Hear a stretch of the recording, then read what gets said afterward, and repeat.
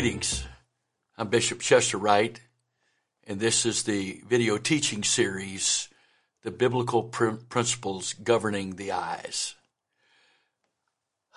We have been discussing some very heavy things. Well, this lesson is going to explore really the underside, the hidden side that God is so concerned about, what the real problem is when we misuse our eyes. Before I get into that, I'm going to read Romans chapter 1, beginning with verse 29.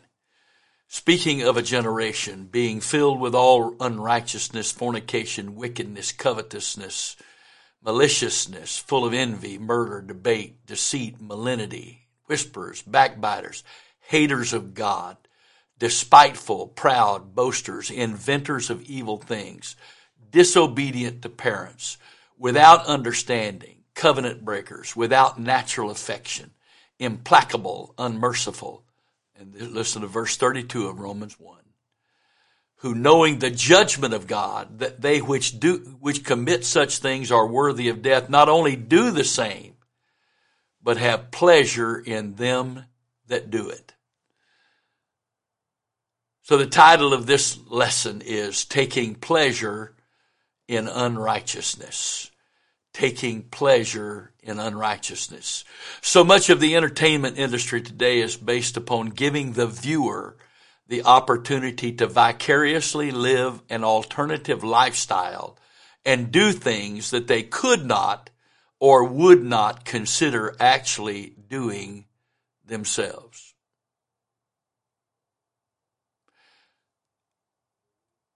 Dictionary.com defines vicariously as felt or enjoyed through imagined participation in the experience of others. That sums up the whole purpose of the entertainment industry right there. That's the whole purpose of the entertainment industry. And that entertainment industry today now includes websites. Websites. How many times have I seen kids trying to copy the things that they do on Dude Perfect? They seem like a decent bunch of guys, and the stuff they're doing is not sin. But how many times do they have to repeat before that finally they get that one shot? And yet I have watched my own grandchildren try to repeat stuff, the bottle flipping thing to get it to land, whatever. Where do we get that stuff from? Where does it come from? All right? Because here's the problem. Eventually, things we participate in vicariously, our flesh is not going to be satisfied with the vicarious stuff. Now, the problem is, we can justify ourselves. Well, I'm not doing that. I'm not doing it. I'm not doing it. Yes, but the whole purpose is to vicariously participate in those things. I'm going to read this one more time. It's very critical. So much of the entertainment industry today is based upon giving the viewer the opportunity to vicariously live an alternative lifestyle and or do things that they could not or would not consider actually doing themselves. And again, the dictionary definition of vicariously, felt or enjoyed through imagined participation in the experience of others. According to these verses that I've read to you, which I'm about to read again, our Father considers vicarious sinning just as damning as actually committing the act. To us, we justify and say, well, I'm not doing that. But when I derive pleasure from someone else doing it because I imagine myself being the one doing it, which is exactly how we identify, whether consciously or subconsciously. The Scripture calls that sin. So again, I'm reading, being filled with all unrighteousness, fornication, wickedness, covetousness, maliciousness, full of envy, murder, debate, deceit, malignity, whispers, backbiters, haters of God, despiteful, proud, boasters, inventor of evil things, disobedient to parents, without understanding, covenant breakers, without natural affection, implacable, unmerciful, who knowing the judgment of God, Romans 1:32, who knowing the judgment of God, that they which commit such things are worthy of death. Not only do they do the same, but have pleasure in them that do it. Pleasure in them that do them. So again, as I have done many times in this series of lessons, just to fully get the impact of it, we're going to read several translations of Romans 1:32. Wuest Expanded Translation says it this way: such are those who, knowing the judgment of God, that these who practice such things are worthy of death, not only habitually do the same things, but also take pleasure in those who practice them. Darby's translation says, who knowing the righteous judgment of God, that they who do such things are worthy of death, not only practice them, but have fellow delight in those who do them. The Amplified says, though they are fully aware of God's righteous decree that those who do such things deserve to die, they not only do them themselves, but approve and applaud others who practice them. Oh, here's the first time it's really gotten to where we live, isn't it? You see, the world says today that Christians are harsh and judgmental because we reject their lifestyles. That's not true. True Christians love everybody. True Christians reject nobody. Like Jesus, true Christians hate the sin but love the sinner. True Christians are not damning or judging anybody. True Christians are trying to get those who are involved in things that are demonstrative of their sinful lifestyle out of those things and into Christ. But the world's not satisfied with that, you see. They're not satisfied with us just loving them, because they say we don't love them unless we approve and accept their lifestyle just like it is. But if we do that, we cross God's line, and now we approve of that sin. When I say to a person that is doing that which is in this list of things, you're really okay. God loves you like you are. It's okay. Those activities are all okay. Notice, please, what's not in here, or what is in here? Fornication, wickedness, covetousness, maliciousness. Oh, wait. Oh, that's bad stuff. Envy. Well, there's murder. Debate. Refuse to acknowledge truth. Don't want to hear facts. Just giving over to something that is the opinion of the world. Deceit. Malignity. How about whispering? Oh, I don't see anything harmful. Oh, yeah. Backbiters. Haters of God. The world is no longer this culture is no longer neutral toward God. Haters of God. Despisers of those that are good. They're despiteful. They're proud. Boasters. It doesn't bother them to shake their fist in God's face. Inventors of evil things. Disobedient to parents. Whoa. Disobedient to parents. The Bible says that's a heaven or hell issue. Being disobedient to your parent is a heaven or hell issue. who knowing the judgment of God, they which commit such things are worthy of death. Without natural affection, without understanding, covenant breakers, they can't keep their word, without natural affection, having unnatural love toward other humans, love outside the boundaries that God has placed there, or unnatural love toward animals, implacable, stubborn, hard to get along with, unmerciful.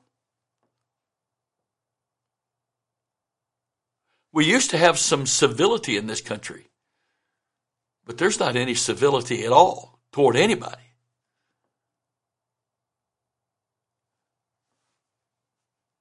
So the Amplified says, though they are fully aware of God's righteous decree, even if they deny it and don't agree with it, that those who do such things deserve to die, they not only do them themselves. Why else would they do it? Because they deny. They know God, the Word of God says, they know this is wrong. They know that it is considered wrong, especially by us Christians.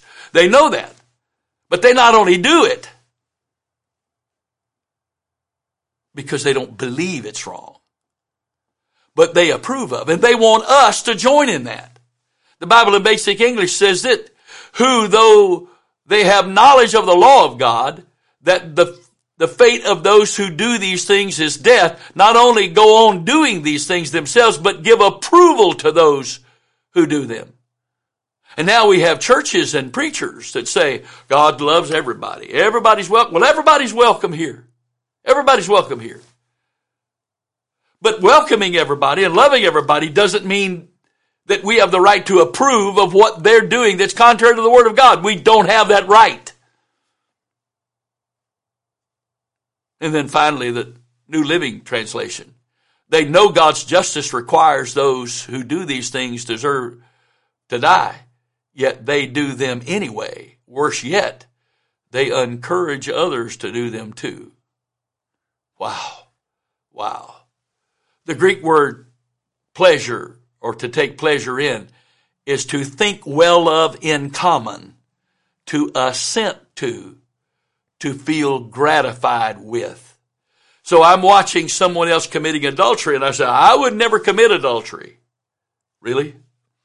Really? But I'm watching it. I'm being entertained by it. Because if I wasn't being entertained, I'd turn it off. I'd walk away. So by sitting there silently and continuing to participate with someone where someone is committing fornication or adultery or some other perverted act, by sitting there and continuing to watch it, I just approved of it. Because if I didn't approve of it, I'd turn it off. I'd get up. I'd walk away. But we don't do that because that's our entertainment. We take pleasure in that. Theirs, concerning this Greek word, means to be pleased together with, to approve together. It also means to be pleased at the same time with, to a consent, to agree with. So the church does that.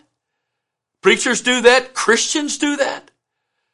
The world expects us to do that. They want us to say, it's okay for you. You're fine. It's okay. Whatever you think you are, whatever you want to live, it's all okay. But I got a problem. When I do that, I've crossed the line and my salvation is now in jeopardy. The Word of God says my salvation is now in jeopardy just by giving approval and gaining any pleasure and entertainment from acts that are contrary to the Word of God. In our world today, it is not enough for people to just commit sin. They want everybody else to approve of their sins. Why? Because if somebody doesn't approve, they feel guilty and they don't want to feel guilty. So they blame the guilt on you. They don't consider that it's their conscience or that it's God talking to them. Oh, no. I don't go to church because the church puts guilt on people. The church can't make anybody feel guilty. No preacher can make somebody feel guilty. If you didn't come into that service with buried conviction, guilt in your conscience, you can't make somebody feel guilty.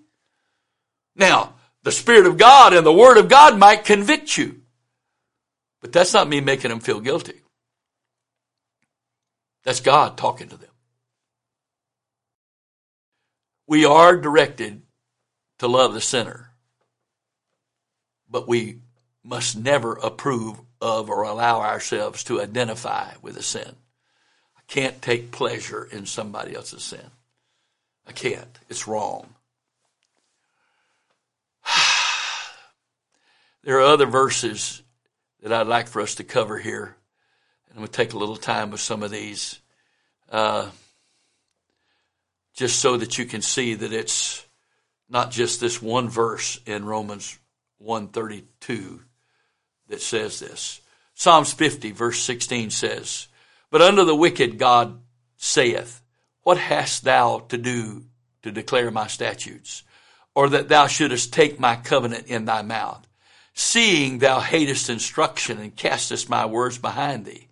When thou sawest a thief, then thou consentest with him, and hast been partaker with adulterers." And so the Lord's saying, what are you doing speaking my statutes?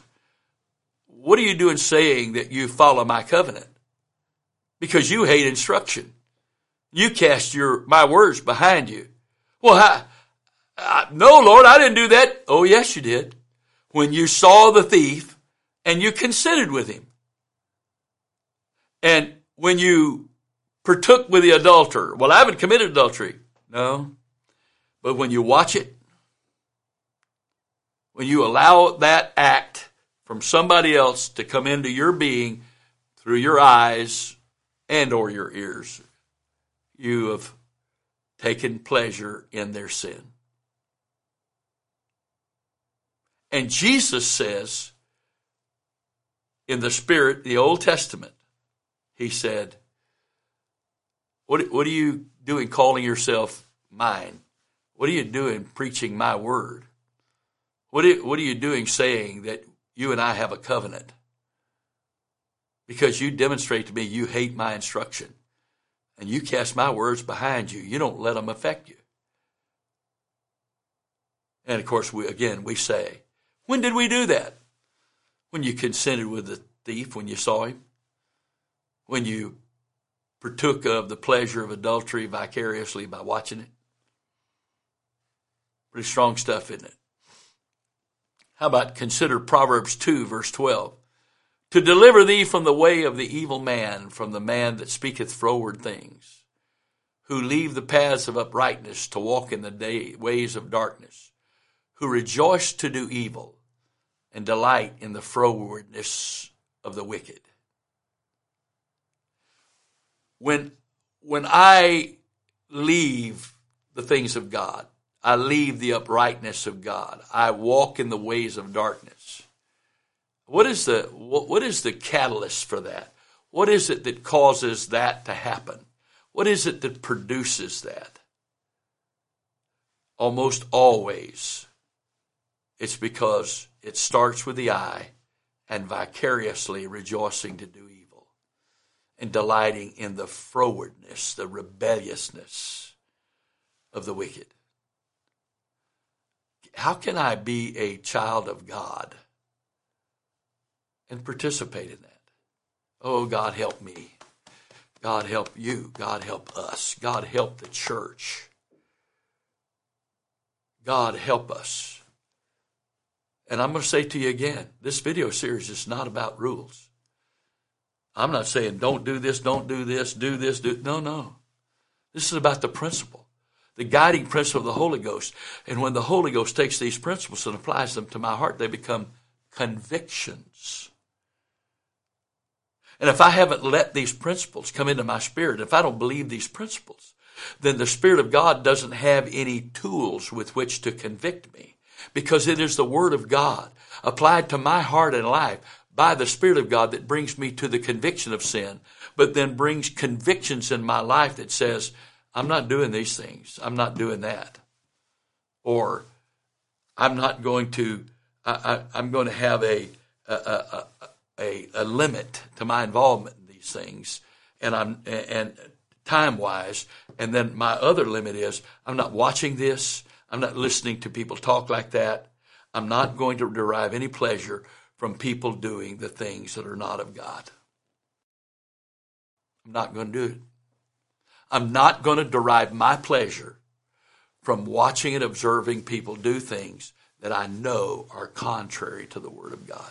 I'm not going to do it. I'm not going to do it.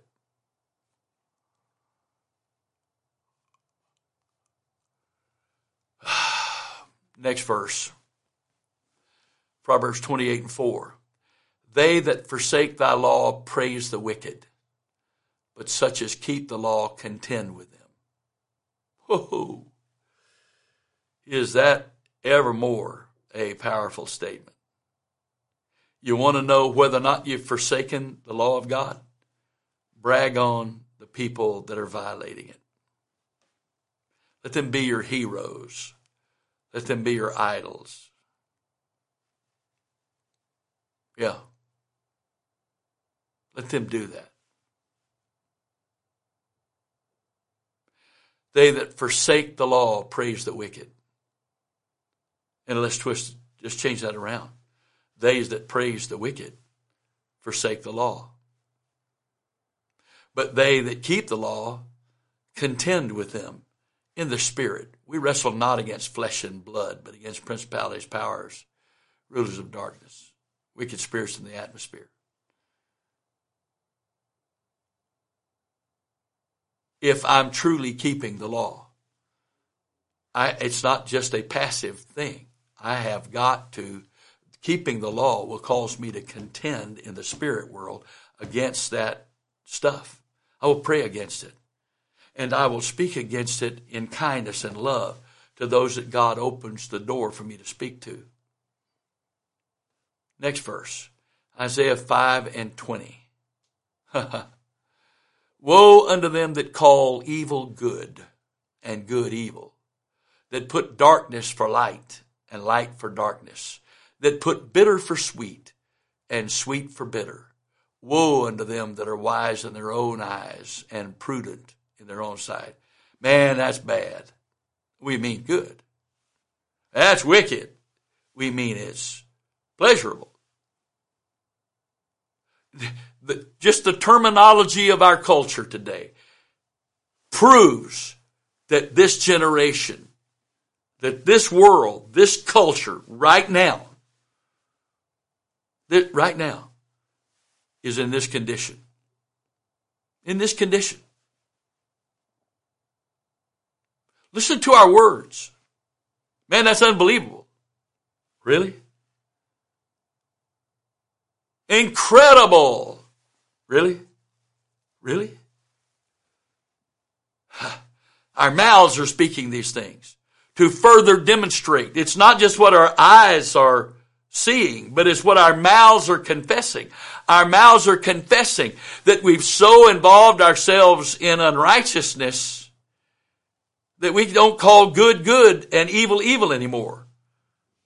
We call evil good and good evil.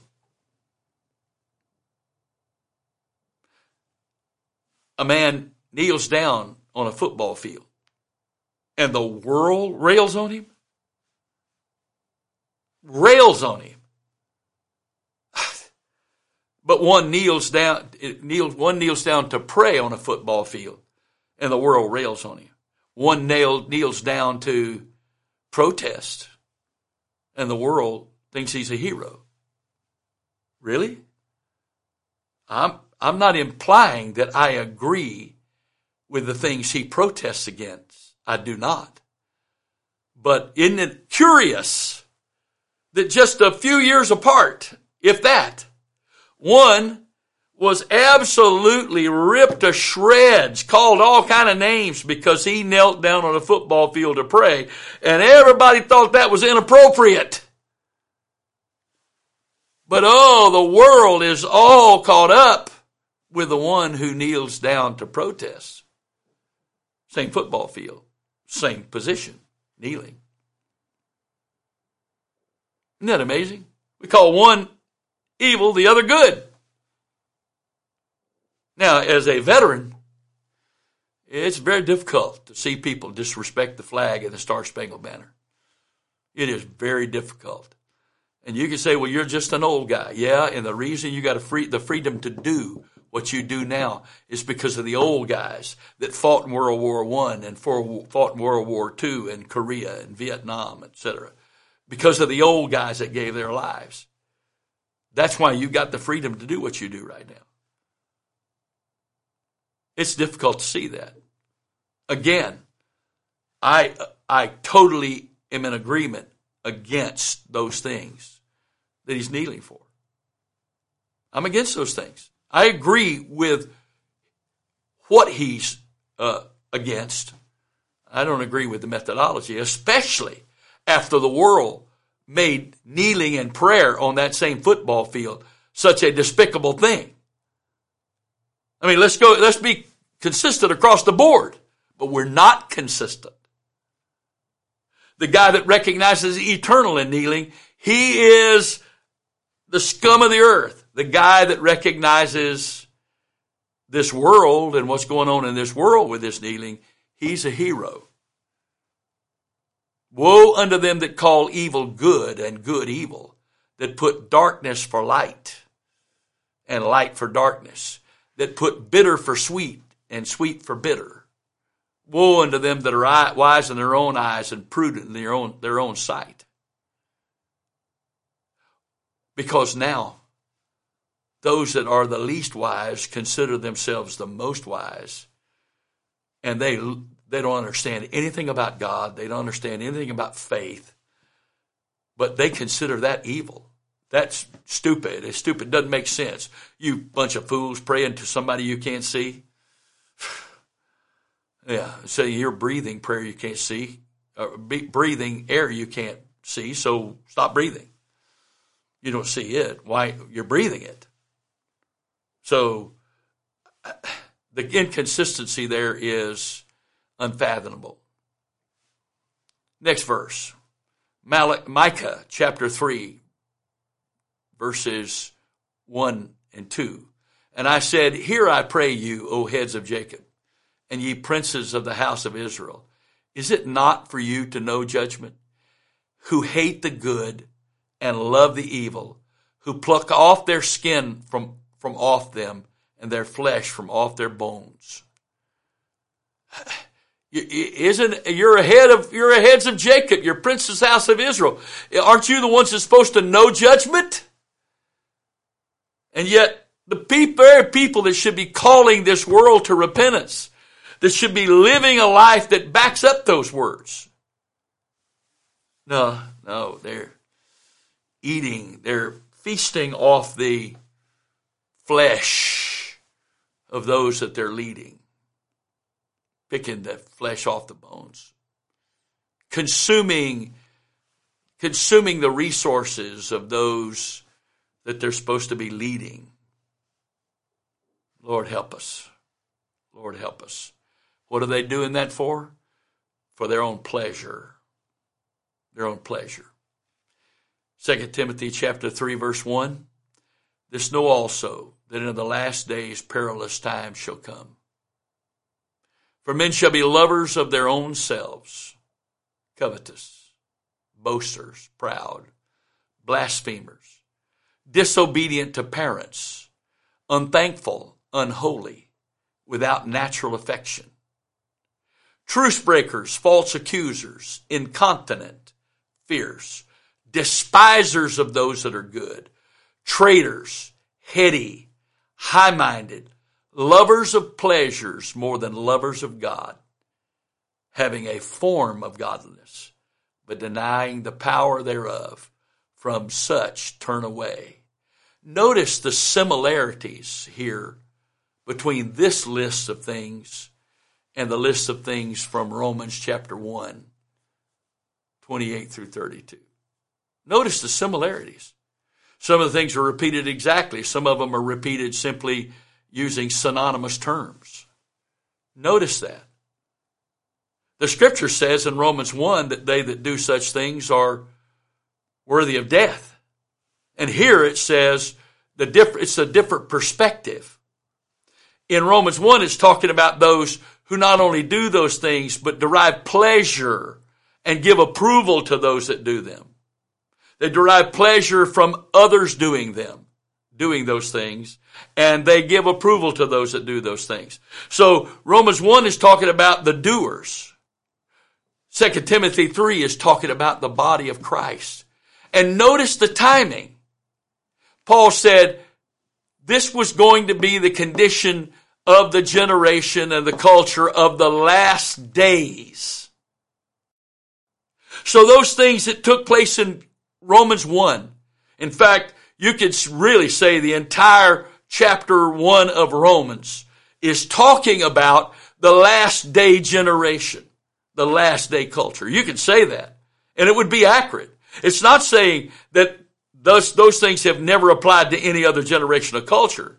But 2 Timothy 3, Paul takes those same things he said in Romans 1, and he applies them. He applies them to this generation, to this culture. He does.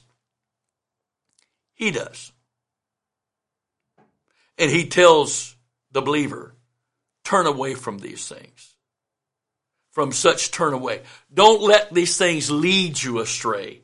Turn away from their influence in trying to lead you astray.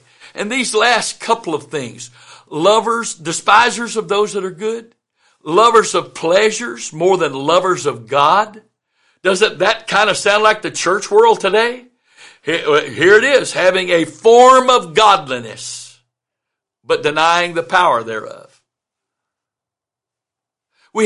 There are Pentecostal churches, and yea, even some apostolic churches, that discourage their people from praying in tongues in their services because we don't want the sinners to misunderstand. We discourage our people from demonstrative worship because we don't want the sinners to be uncomfortable. Let me tell you something. If sinners can be comfortable in your church, then there's no conviction in your church. Then that means there's no power of God in your church. That means there's no God in your church. And there's no love of God in your church. If sinners can be comfortable in your church. If there's no conviction there, if there's nothing in them that causes them to want to repent and be saved, then you have a form of godliness and you're denying the power thereof. We do not need sinner-friendly churches. We need God-friendly churches. We need places where God will abide, where God will manifest himself, his spirit, his power, his love. And the conviction of sin is the love of God manifested. And there's no greater manifestation of the love of God than a sinner can experience, than conviction of their sins. The love of God that caused the man Christ Jesus to hang on the cross and die in our place. That love of God moving upon a person convicts them of their sins. So, we say that if sinners can come and feel welcome and comfortable, we need to treat them kindly. We do.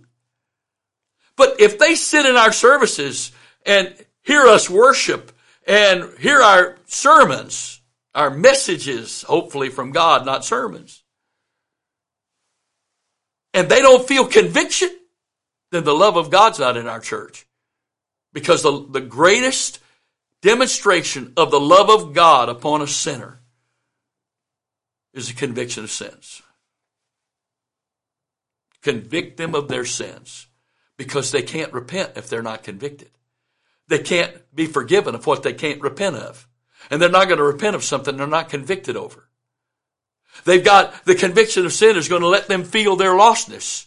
But the conviction of sin is also positive. It's not threatening in the sense that conviction of sin says, that's wrong, but I love you and I'll save you from it if you'll repent. That's what conviction is. It's not condemnation, it's conviction. And some, when they don't have power, have substituted condemnation of sin for conviction of sin. They're not the same thing. Condemnation is full of threats. Conviction is full of the love of God wooing a person, saying to them, this is wrong. You're in bondage to this, but I want to set you free, and I want to forgive your past. I want to give you a new life. That's what conviction of sin does. The powerless, those that don't have God living there, resort to condemnation in some way or the other.